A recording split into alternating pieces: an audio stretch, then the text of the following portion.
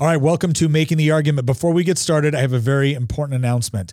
We have a brand new deal with GoodRanchers.com. That's right. If you go on to Good Ranchers and you use promo code Nick and you sign up for one of their subscriptions, you're not only going to get $15 off, but do you remember the old deal where you got 2 pounds of ground beef with each order? Well, we just upped the game. That's right. You can choose top sirloin, salmon, chicken breast, or bacon now.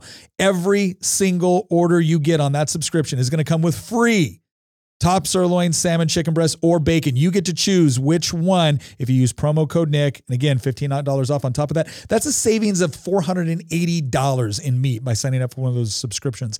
Not to mention the fact that if you are looking for a gift for someone that is impossible to shop for, you can go on to GoodRanchers.com and get one of their brand new gift boxes. Now, this is a limited time only offer. It's part of their overall Black Friday special. So go on to GoodRanchers.com to get more details. Sign up for promo code Nick in order to get that deal, and let's get on with the show. A completely botched withdrawal in Afghanistan. We have Americans stranded. We have American allies being butchered by the Taliban. What exactly is going to be done about it? And what do we learn overall from this entire experience in Afghanistan? What should it mean for us as a nation, as a military? What should we expect to learn from this so that we don't repeat some of the same mistakes that we're seeing materializing here that have hurt our soldiers, our allies, and overall the U.S. reputation? We're going to be talking about that here on Making the Argument with Nick Freitas, where we make the arguments to help defend a free society. Okay, before we go into all the specifics, I want to share a story very, very quickly. And this was a meeting I was at very recently. And at this meeting, we had a wide array of people with different subject matter expertise that is relevant to Afghanistan. We had special operations forces from 3 different countries represented. We had people that had worked in the State Department. We had people that had worked in missionary work, in aid work, etc. You name it. We had a wide array of people there with a wide array of experience, all discussing what was currently going on in Afghanistan. And it didn't go down exactly the way you might think it would. Because obviously when you have people that sort of subject matter expertise, with that sort of experience, either on the ground in places like Iraq or Afghanistan and other areas around the world, you would expect kind of more of an in-depth talk about foreign policy or maybe defense strategy. And some of that was discussed, but I want to really emphasize something here because it's going to inform why I'm talking about the rest of this, what's going on in Afghanistan. I want you to understand the lens of which I'm trying to view this, because it's become very, very easy to oversimplify anything and to simply point blame, right? There's no shortage of political hay to be made. But what I saw is the predominant concern of the people in that room who had served in Afghanistan. And again, I served in Iraq. I didn't serve in Afghanistan. But as the people that served in Afghanistan, that had family in Afghanistan, that had friends in Afghanistan, their primary concern at this point was not whether or not we should stay in Afghanistan or leave in Afghanistan. It was really about how we left and what essentially is happening, not only to U.S. personnel on the ground, whether they be defense, State Department, press, contractors, but also the friends that they had made in Afghanistan, the people they had worked with, the people that had sacrificed and believed in the promise that the United States was making and decided to fight alongside us against a very, very brutal enemy in the form of the Taliban, as well as terrorist organizations that were operating in Afghanistan now, and now have woken up to find themselves very, very suddenly in a position where their entire lives and the lives of their families are at risk. And we had one individual in particular share a story, one of triumph, one of tragedy. The triumph one was they had worked. Paperwork had been denied 2 separate times for an individual that they had worked with in Afghanistan. It was finally approved and they were able to get out of country. And no sooner had he learned about that than he learned about another friend of his who his wife, his children were stopped at a checkpoint and they were murdered. And that's the reality right now. That's the reality on the ground in Afghanistan. And as we talk about the grand strategy involved, and I think that's important, it's always important to take a step back and look at these things strategically and realistically. But if you do so while at the same time completely forgetting the humanity involved, and that ultimately U.S. foreign policy is about American interests, but it is also about ensuring that American honor is intact, because I believe, as quaint as some people want to suggest that it is, honor is integral to American policy and American interests. And if you're going to make certain commitments, it is very important to stand by those commitments to people. And I don't see that being done right now. But I think it's important that we remember that what we are talking about here is not just political implications, defense implications, strategic implications. Ultimately, this does come down to how this is affecting people on the ground. So let's go ahead and get into this discussion. The first thing we're going to talk about today is going to be the withdrawal. Now, I want to emphasize something here. That's not all we're going to talk about. We're going to talk about how did we get into Afghanistan? Why did the objectives change over time? What were some positive effects of us being there? What were some negative effects? And most importantly, what should we learn going forward? What should we understand about not only American military power and American foreign policy, but what should we understand about us as a culture which informs that policy and those military decisions?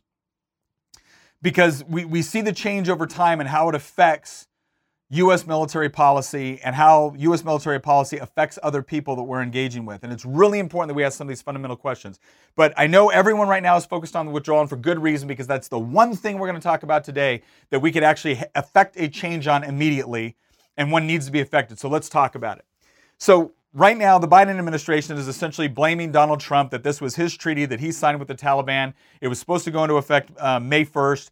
They pushed it off till August. And so ultimately, their argument has somewhat been that, no amount of additional U.S. presence, no amount of additional U.S. power, not one more year in Afghanistan was going to change anything with respect to what was ultimately going to happen. Now, the question is that true? Right? That's a pretty powerful statement, because they are essentially making the argument that this was always bound to happen. And yes, certain things, possibly could have been done better, but ultimately this was going to be the conclusion. And so let's talk a little bit about even if you believe that, which I'm not discounting that, right? I think we should consider what they're saying. Even if you believe that, how does that excuse what has gone on with this withdrawal? Because let's be intellectually honest here. When Trump was negotiating with the Taliban, I'll be very honest, I had a problem with that. I had a problem with that because I still see the Taliban as a brutal authoritarian regime that supports terrorism. Now, you can make a real politic argument that they're the ones going to be in charge. So if you're going to leave the country, you have to have some sort of arrangement with them, at least to make sure that they're not attacking U.S. or U.S. interests. You can make that argument. I still have a problem with negotiating with the Taliban. So the question is what would you do if you wanted to leave Afghanistan? And let me be very clear, I do want to leave Afghanistan, at least in the way that we've understood our presence in Afghanistan for the past close to 2 decades. If you wanted to do that, how would you do it effectively? Well, first of all, Trump set a negotiation up with the Taliban that was based off of conditions. It wasn't this unconditional treaty where we're going to be gone by May no matter what. That was not what was going on with that treaty, and it is intellectually dishonest. It's deliberately dishonest to suggest that's what it was. There was a conditional withdrawal of U.S. forces on the ground. Now, I think May was somewhat of an aggressive timeline, to be perfectly honest. So the question is, how would you have done it effectively if you wanted to leave? Well, first of all, conditions were very important. I would have not have ceded control to the country to the Taliban. By the same token, you understand that there's certain areas where the Taliban essentially is the popular representation of particular people. You see that a lot within some of the Pashtun groups and the Pashtun tribes. There is a pro-Taliban bent there. That doesn't mean you have the same thing in areas where you have Uzbek ethnicities or Tajik or other ethnic groups within Afghanistan. And it's important to understand that when you're talking about Afghanistan, you're not talking about a country comprised of people that have a strong national identity. Some might, but very, very tribal in nature. So the culture is very different. And there's a lot more loyalty to one's individual tribe or one's individual area or family group than there is to some sort of national identity or government in the form of Afghanistan. So it's very important to remember. So as you're doing the negotiations, you have to think about what your objectives are. If your objectives are to get the United States out of Afghanistan while at the same time maintaining some degree of stability in the region so you don't have a complete Taliban takeover, well, then how do you achieve that? Well, first of all, it's important to understand that Trump drastically reduced the number of troops that we had in Afghanistan from somewhere around 15,000 to somewhere around 2,500. Right? It had been, I think, over a year since we had taken a combat-related casualty in Afghanistan. So it's not as if the Americans were doing the bulk of the fighting at this point. We had largely moved into an advisory and support role. That doesn't mean that no combat operations were going on where some American might be involved. Certainly Americans were in danger. I'm not suggesting that at all, but it is important to understand that this was not like the height of the war in Afghanistan where we were going cave to cave or our guys were going village to village hunting down Taliban or terrorist organizations, right? There was a lot less of that going on in 2020, 2021. Actually, ever since about 2015, we were definitely taking more of an advisory role as opposed to an active combat role. So as we're transitioning to that advisory role, the important thing to understand is this. In order to maintain the stability, you have to have a military and a law enforcement apparatus that can actually maintain stability, that to some degree is seen to have authority, not simply because they have guns and power, but because they're seen as being a legitimate representation from the recognized government. And did you have that to some degree? A little bit, but there was still a great deal of problems because, once again, we're not talking about a country with a really strong national identity in many areas of the country. And so the way that they were trained to operate was largely in conjunction with U.S. forces. Now, that was again, being reduced as U.S. forces were not as prevalent within that fight, and was certainly not as numerous within the country, but they were still built around fighting with U.S. forces providing logistical support, providing air support. And that's critical when you're talking about everything from combined arms operations to essentially instilling confidence that if something goes really bad, there's going to be someone there in order to get you out of it, whether that be through medevac or whether it be through airstrikes, right? That component is really important to a military, especially a very new military that is still developing its own traditions, its own standard operating procedures, its own processes for working. And when that military is very dependent upon either U.S. advice, air support, or logistics, if you pull those things all of a sudden, all right, then you shouldn't be surprised when the Army, no matter how big it is, starts to disintegrate very quickly. Because what you've sent the message to is that the Taliban, which has had to rely almost exclusively on organic support, and then certain outside entities which are providing it with munitions and arms, when they're able to operate within that environment, but all of a sudden the Afghan military, if you're a soldier in the Afghan military and you don't know if you're going to be getting paid next week,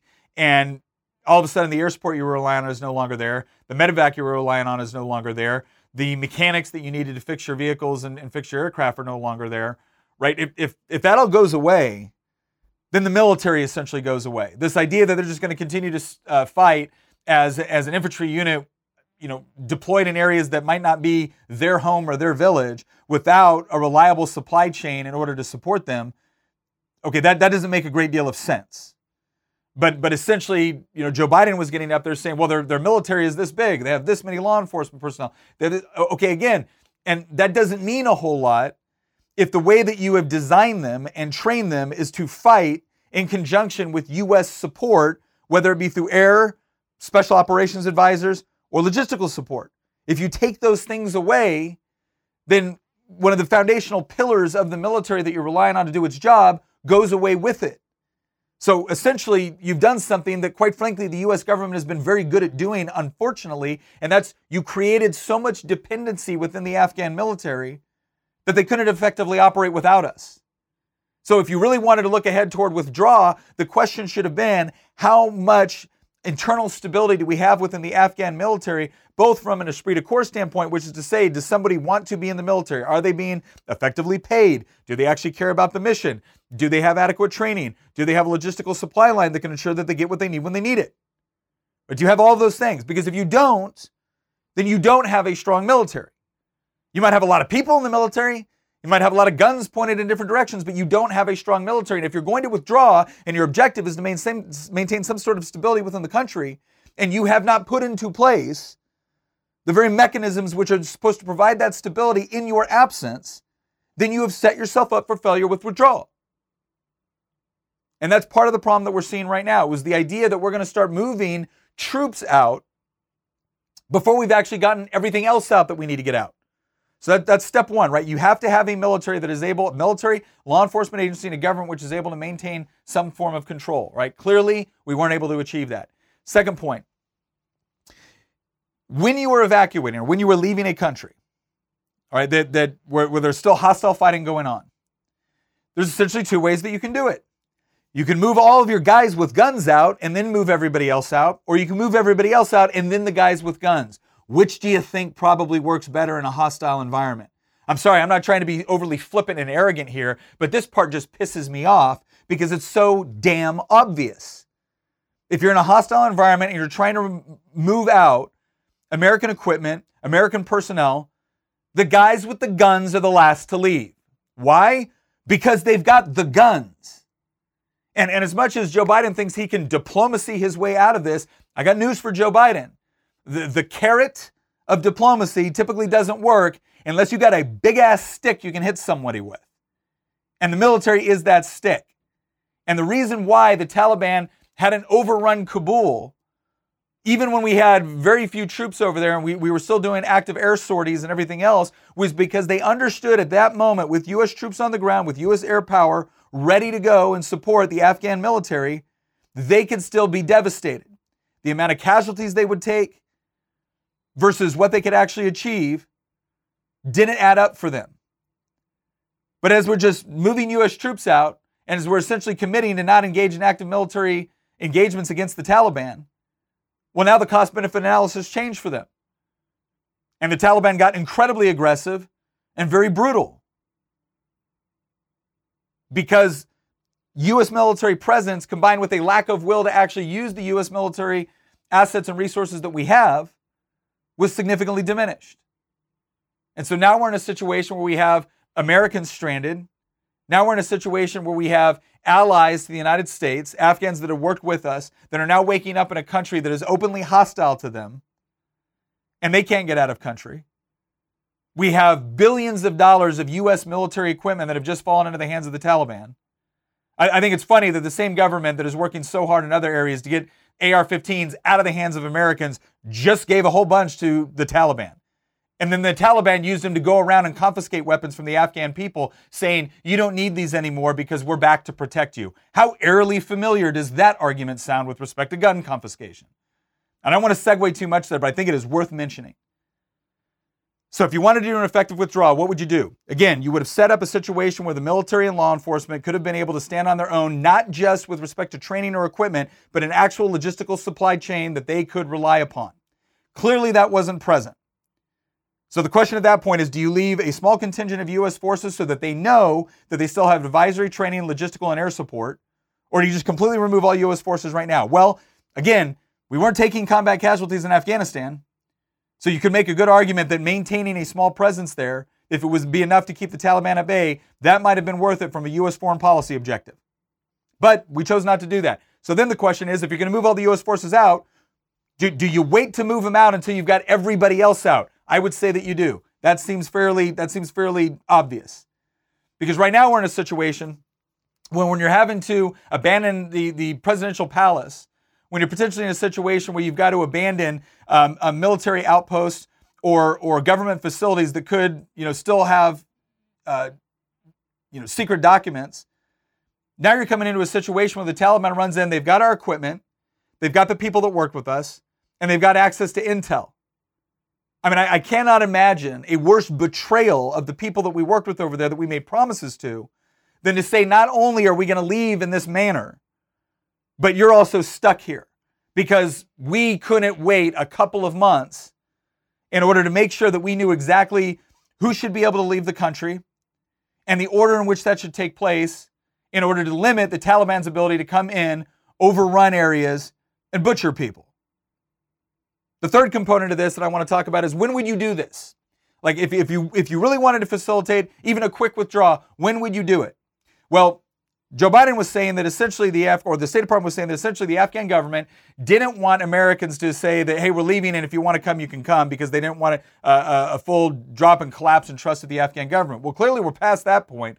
But the other thing that they were asking for was, don't leave in the summer, because in Afghanistan there are fighting seasons. The Taliban typically doesn't fight in the winter. It's harsh. Not to say they never conduct combat operations in the winter, but they're severely reduced. It is spring, summer, fall. Those are the areas where you see most of the fighting. Harsh winter, less fighting. So if you were going to pull out, would it make sense to pull out in the middle of the fighting season, or would it make sense to pull out right as you go into the winter season, where now there's not going to be the same degree of operations, or logistically it's going to be much more difficult for the Taliban to conduct operations? But apparently that wasn't taken into consideration either. So let's sum up this withdrawal question very quickly. First of all, if you want a full withdrawal from Afghanistan, right? Which we can debate all day long whether or not that's wise, but if you want to full withdraw from Afghanistan, what do you do first? You leave the military in place, you get out your sensitive equipment, you get out your sensitive documents, you get out anybody else, non-combat personnel, non-military personnel, they get removed from country because they're not the ones you rely on in a firefight. So you remove them first, to include allies. And you've already identified, you should have already identified which allies are going to be eligible to leave Afghanistan on U.S. military transport for their safety and the safety of their families since they worked with and supported the United States. You do that first. Secondly, you take into consideration when exactly you're going to leave and how you're going to do this. So, for instance, it's not just about non-combat, non-military personnel first, military personnel last. It's also about when do you do this in order to give both the nation that you're fighting with and your enemies in country, when you give the greatest advantage to your allies within that area. And if you're doing it in the middle of fighting season, when all you had to do was wait a few more months, which would have assisted with a lot of the other logistical issues that we've been talking about, you wait a few more months, you wait until it goes into basically the fighting season is over or significantly diminished, and you leave then instead of at the height of fighting season. And the third component that we talked about is, and this is something that should have happened years ago, you have to wean the Afghan military off of U.S. logistical support and air support. Because again, if your objective is to completely remove all U.S. support, all U.S. military personnel and contracting personnel from Afghanistan, which again, I think that's dubious, but if that's what your goal is, then you have to do it in such a way to where you have an Afghan military and law enforcement that is actually able to stand on its own 2 feet. And again, that doesn't just mean training. It means a logistical and support network behind the military. Joe Biden talking about the number of people in uniform doesn't mean anything in a modern military if that modern military can no longer rely on a logistical support network they had been previously dependent upon in order to conduct effective operations. So you had to reduce the dependency on the U.S. You had to reduce Afghan military and law enforcement dependency on the U.S. You had to pull out non-combat personnel and approved allies before you moved out military personnel. And you should have timed this in conjunction with the end of the fighting season around wintertime. We did none of those things. And I honestly have no idea why. Usually I can point to something and say, okay, well, they were concerned about this timeline, or strategically they had to do this because of this. And I can agree or disagree with the decision, but I can usually understand what the reasoning was behind it. I'm going to be very honest with you. I am baffled this time around. I have no idea why this was done the way it is. And again, I'm not accusing the administration of intentionally causing a debacle. I will chalk up to incompetence what I can before I assume deviance or deviousness. But this is incredible. This is shockingly idiotic. And I have no idea why the administration tried to conduct the withdrawal this way. Because it would not have been it would not have been that difficult to do this in a very different way that would have provided at least a much more smooth transition of U.S. military and civilian personnel out of Afghanistan. We did not do that. And there is no excuse for it. You don't get to blame anybody else for this. There is no excuse. So ultimately, when we talk about the withdrawal, the debate is not about should we stay or should we leave. Again, I've been advocating, largely pulling out of Afghanistan for years now. But the manner in which we did it makes no sense to me. And I am always troubled when I cannot find even the slightest bit of rationale to justify what it is that we're doing. Right? I can deal with rationale that I don't like, but I have a real hard time with a complete absence of rationale, and I still don't get it, and this administration still has not explained it to me. So that's a withdrawal, but I don't want to stop there. And the reason I don't want to stop there is because unfortunately, we have lost thousands of lives in Afghanistan of U.S. personnel, tens of thousands of allied Afghans and other allied forces that served in Afghanistan. One of the primary objectives over there was to get rid of the Taliban, degrade terrorist organizations and capability, deny them a safe haven, and later on it became to provide a stable government within Afghanistan, stabilize the region. Out of all those objectives, the one that you could claim has been accomplished to some degree was that various terrorist organizations, whether it be Al-Qaeda and whatnot, were severely degraded in Afghanistan. Obviously, the operations that our men and women in uniform did over there were highly effective with respect to destroying certain terrorist groups and elements over there. But a lot of our other objectives, from completely degrading or removing the Taliban and keeping them out of power to maintaining a stable government within Afghanistan, these things were not achieved. And so the biggest question that we're going to have to ask ourselves going forward is, what are we going to learn from this? Because if we don't at least learn from the political failures in Afghanistan, and I'm very deliberate when I use that term, political failures. I do not see military failures, and I do not see significant military failures in Afghanistan.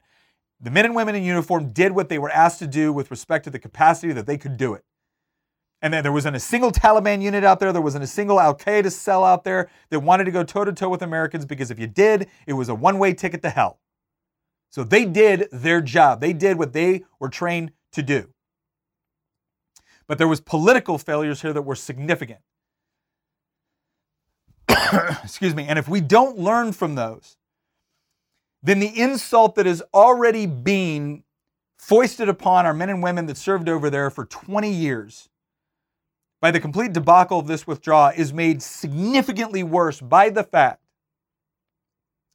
that we could potentially find ourselves in a situation where we send other young men and women from the United States into a similar situation, having learned nothing, or even worse, all the wrong lessons from Afghanistan. So I want to go into another part of this. We're going to talk about a few things. First thing we're going to talk about is why we went there in the first place. Then we're going to talk about what were the objectives and how did they change. And we're going to talk about American culture and war. Right? I know this sounds, I'm going to go quick here, but there's certain points we need to break up in each one of these. So why did we go over there in the first place? Well, obviously, the Taliban gave safe harbor and shelter to Al-Qaeda. Al-Qaeda was responsible for the attacks on 9/11. Why do I even bring this up? And hear me when I say this. If you are 30 years old and listening to this, you were in elementary school when 9/11 happened. If you're 20 years old and listening to this, you weren't even born when 9/11 happened. And so I think it's very important for many of us who are in our 40s, and this was one of those moments in history where you remember where you were at when it happened, and you knew something was about to fundamentally change with respect to how we conducted ourselves in the world. It is not fair to project that onto people that have no recollection of it. And so it is necessary to remind people, because I have seen some very bad arguments at some points coming from people that ideologically I tend to agree with, talking about we never should have been there in the first place, we never should have gotten in the first place. I would just like to remind them there were legitimate reasons to go into Afghanistan. There were legitimate reasons to do that, because they were a part of the overall attack that took place on the United States. Now, we can argue all day long on how we went in or how we did it or how we operate with the Taliban. We can argue those points. I'm fine with that. But I'm a little bit tired of hearing that because of what's gone on for the last 20 years, that there was absolutely no reason to go in there in the first place is ridiculous. Now, how did we go in there?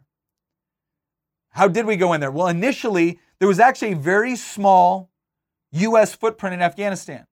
We had a lot of Green Berets, because it turns out Green Berets are the ones that conduct unconventional warfare and counterinsurgency. And originally in Afghanistan, we were conducting unconventional warfare. You had CIA going in, making certain contacts.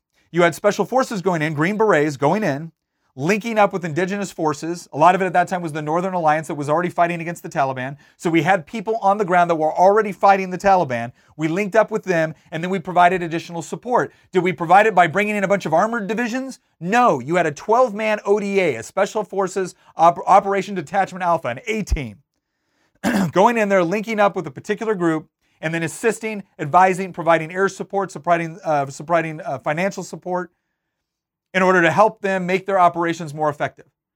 And here's what was fascinating. Long before we had tens of thousands of troops on the ground in Afghanistan, we did a pretty good job of degrading overall Taliban capacity, military capacity and capability, with the indigenous forces that we had teamed up with SF and other special operations and other three little agencies that were operating on the ground.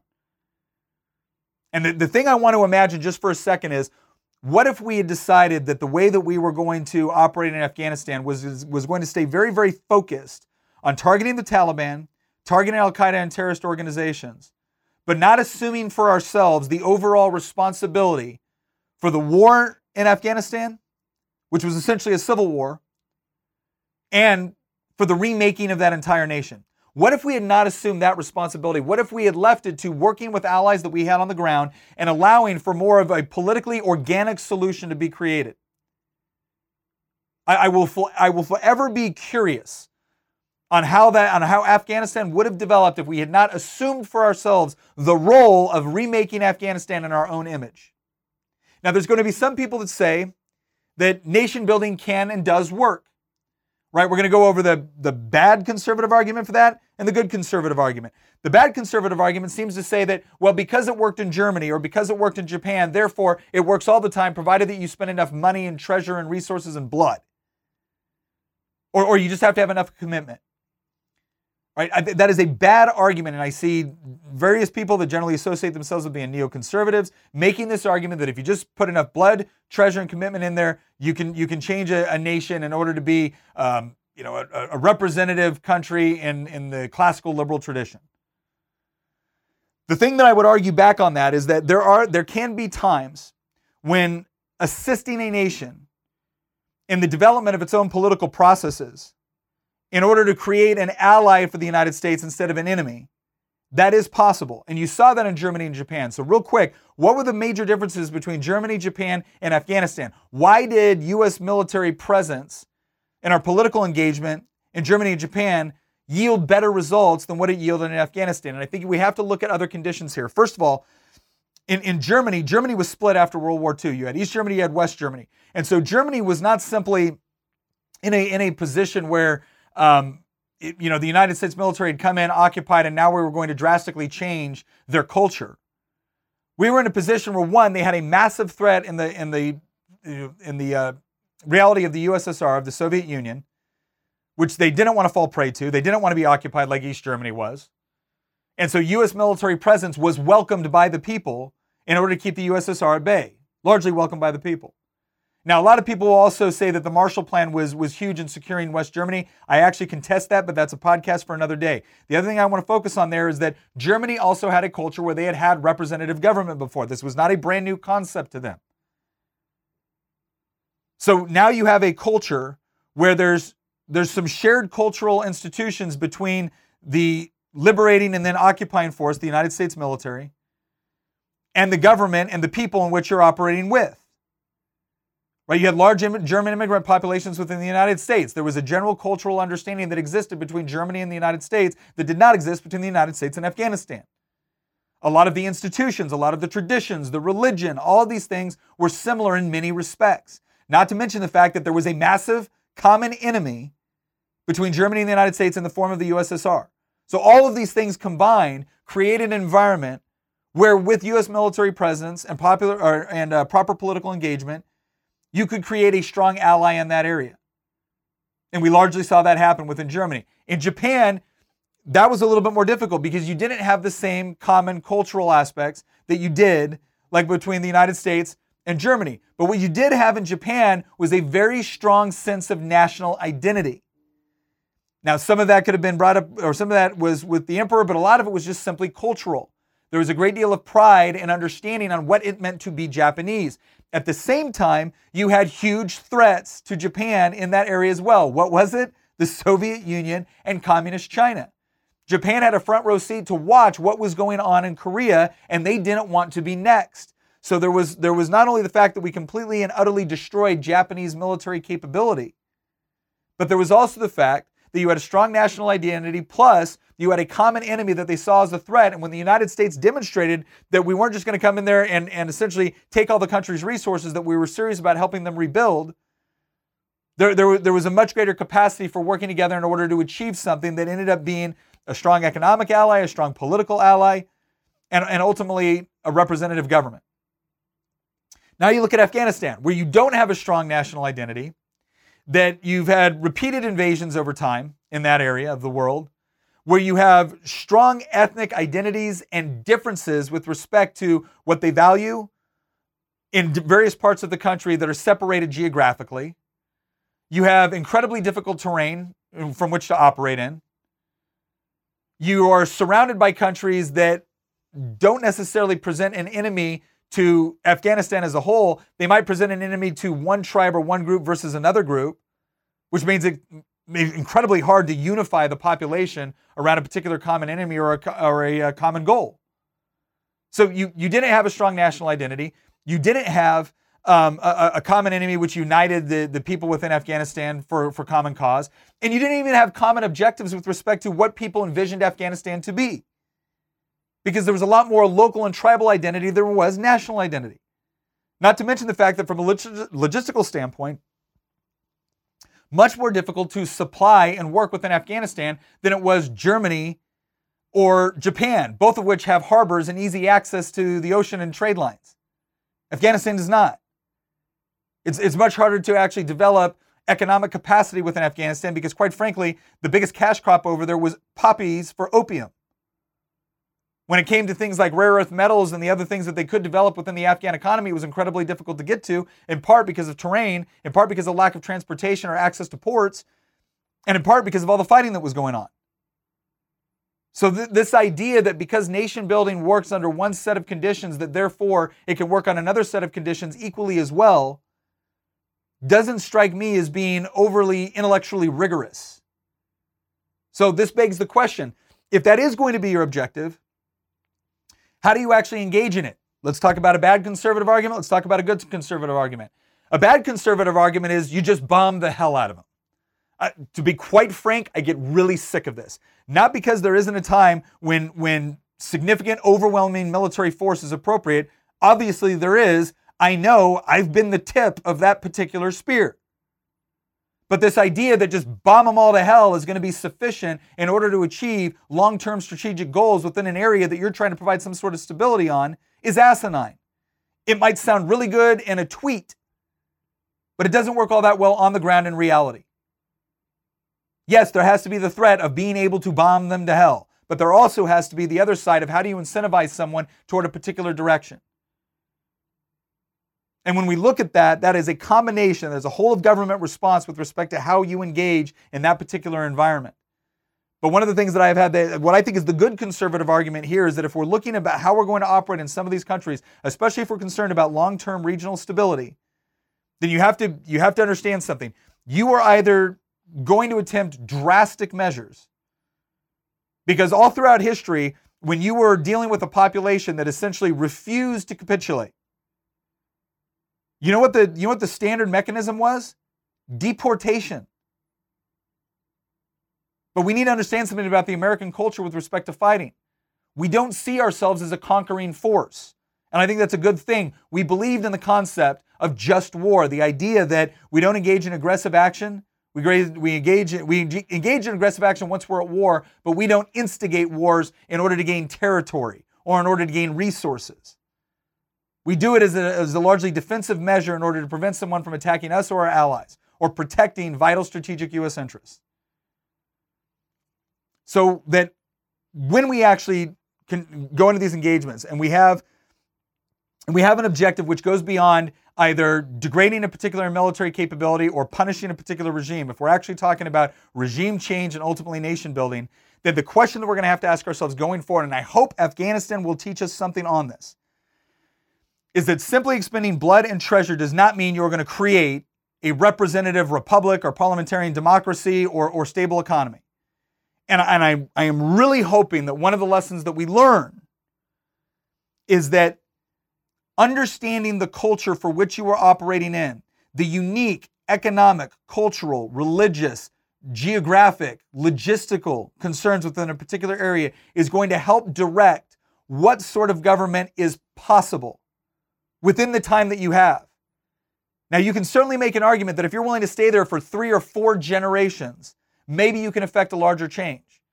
But I'm willing to bet that in most cases, the United States is not willing to be somewhere and to play a pivotal role in that country's future for 3 to 4 generations, for 80 to 100 years.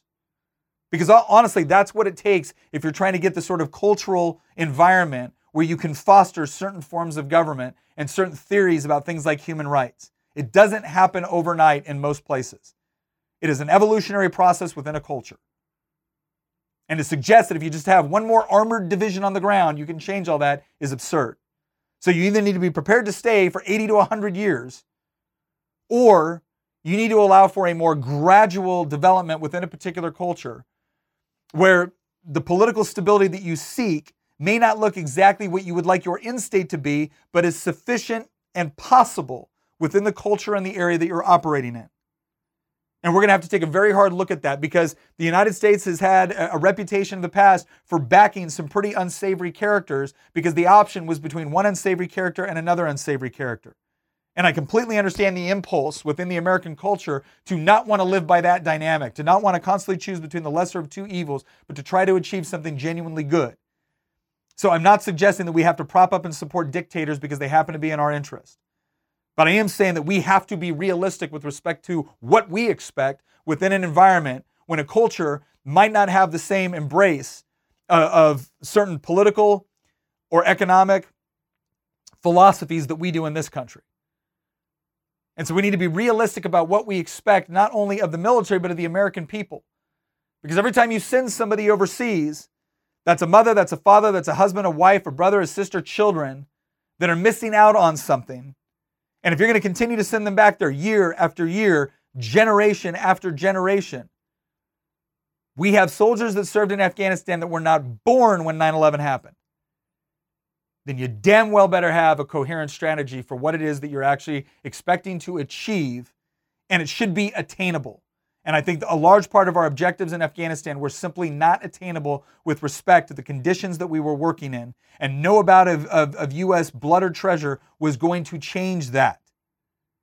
But that doesn't mean there couldn't have been an organic solution that would have allowed us to achieve larger strategic goals in Afghanistan, and through time and trade and engagement helped bring along a country in order to get it to the place where we think it would have been better for them and better for our own interests as well.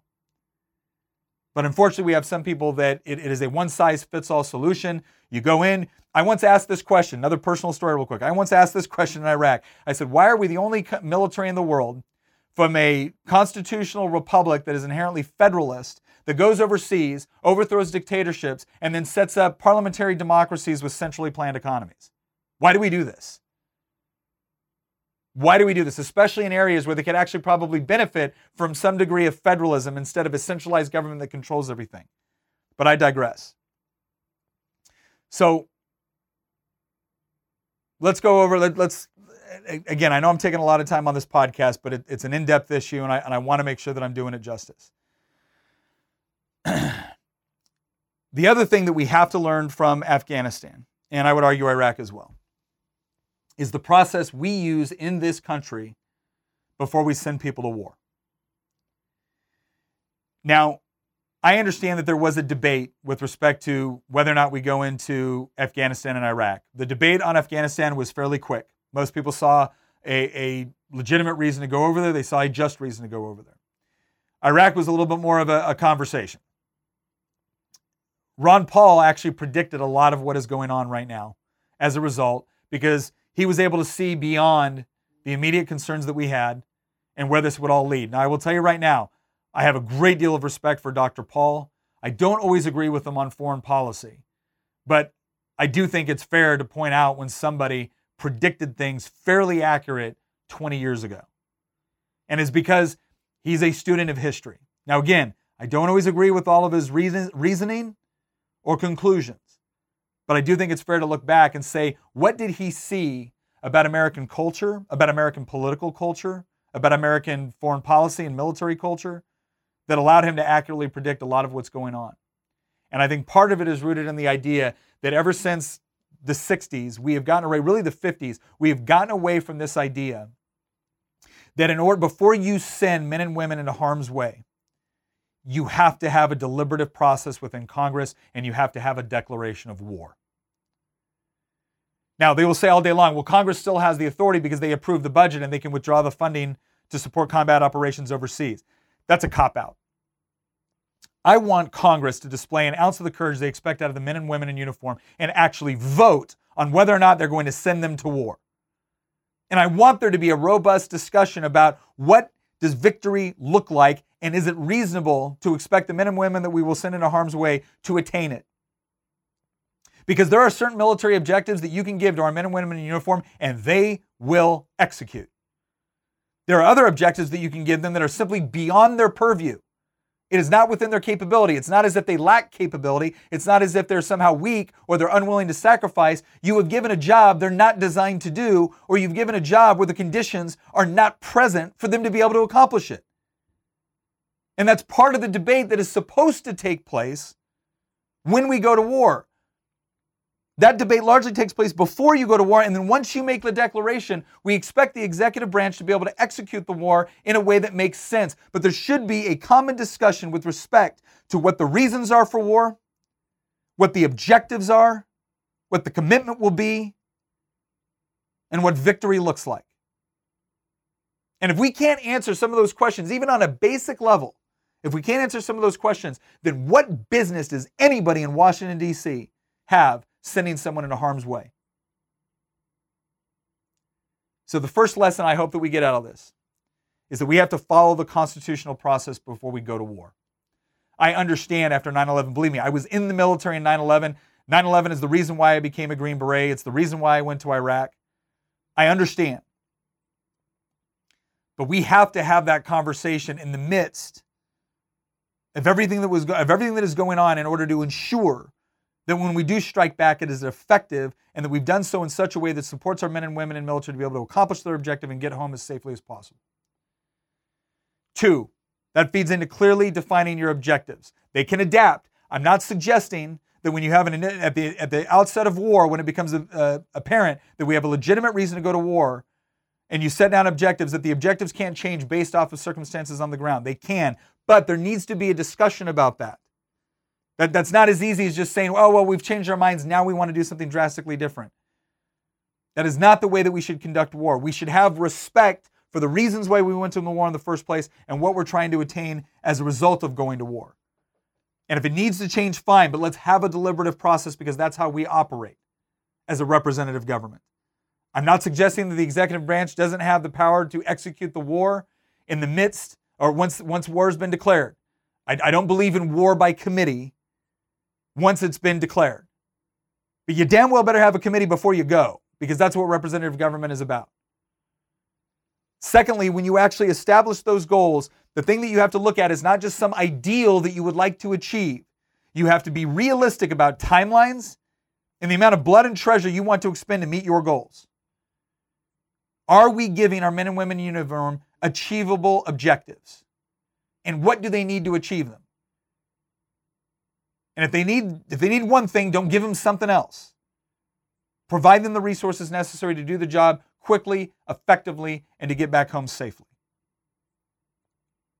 So the overall lesson, here's the overall lessons from Afghanistan, in my opinion.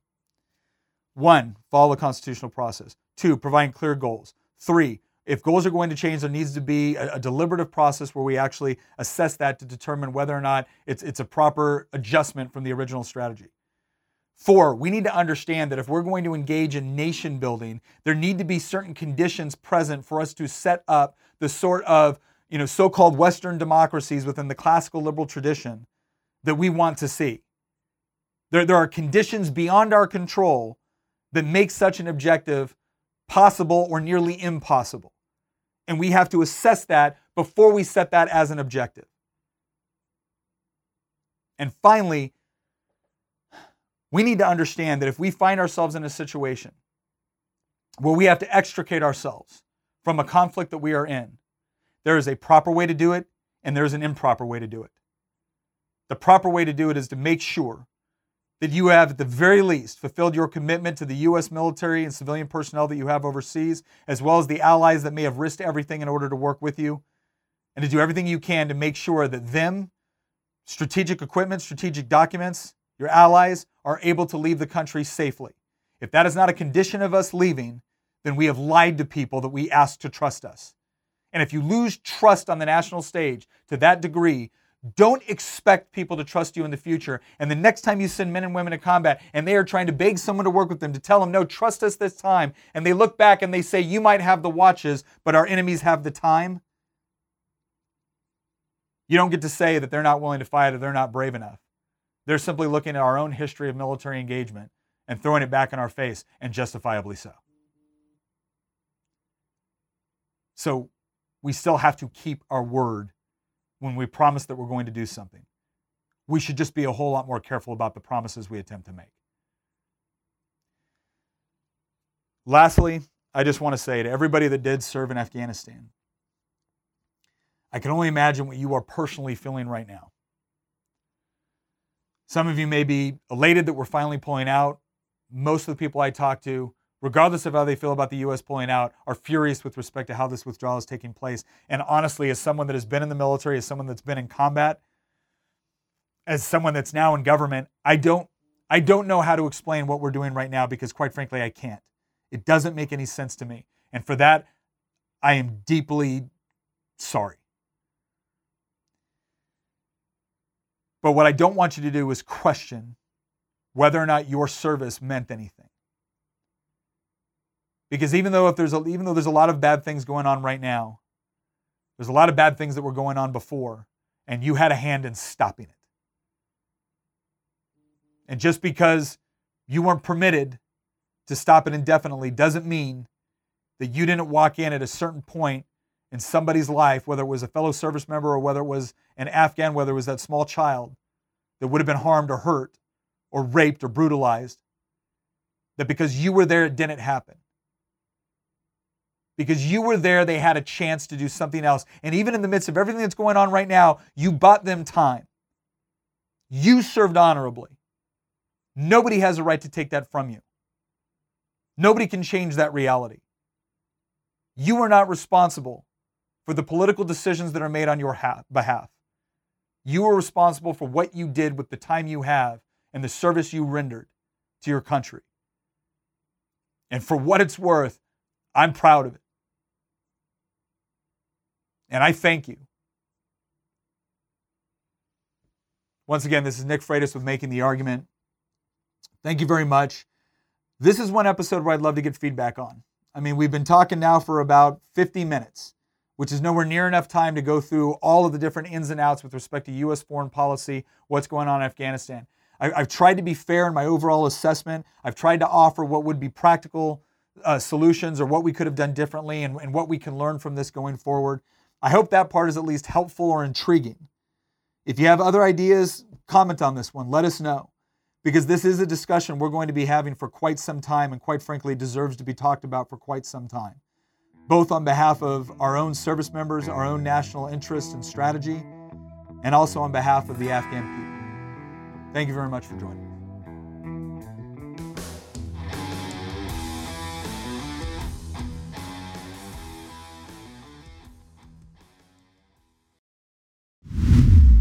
Once again, thank you very much for listening. If you want to support the show, again, one of the best ways you can do it is by heading over to goodranchers.com with promo code Nick. You're going to get $15 off. You sign up for one of those subscriptions and you're going to get up to $480 of free meat with that subscription. You get to pick top sirloin, salmon, chicken breast, bacon. It is all up to you. Plus, if you're looking for gifts to get for the people that are impossible to shop for, goodranchers.com also has gift boxes. You need to act quick. This is part of their overall Black Friday special.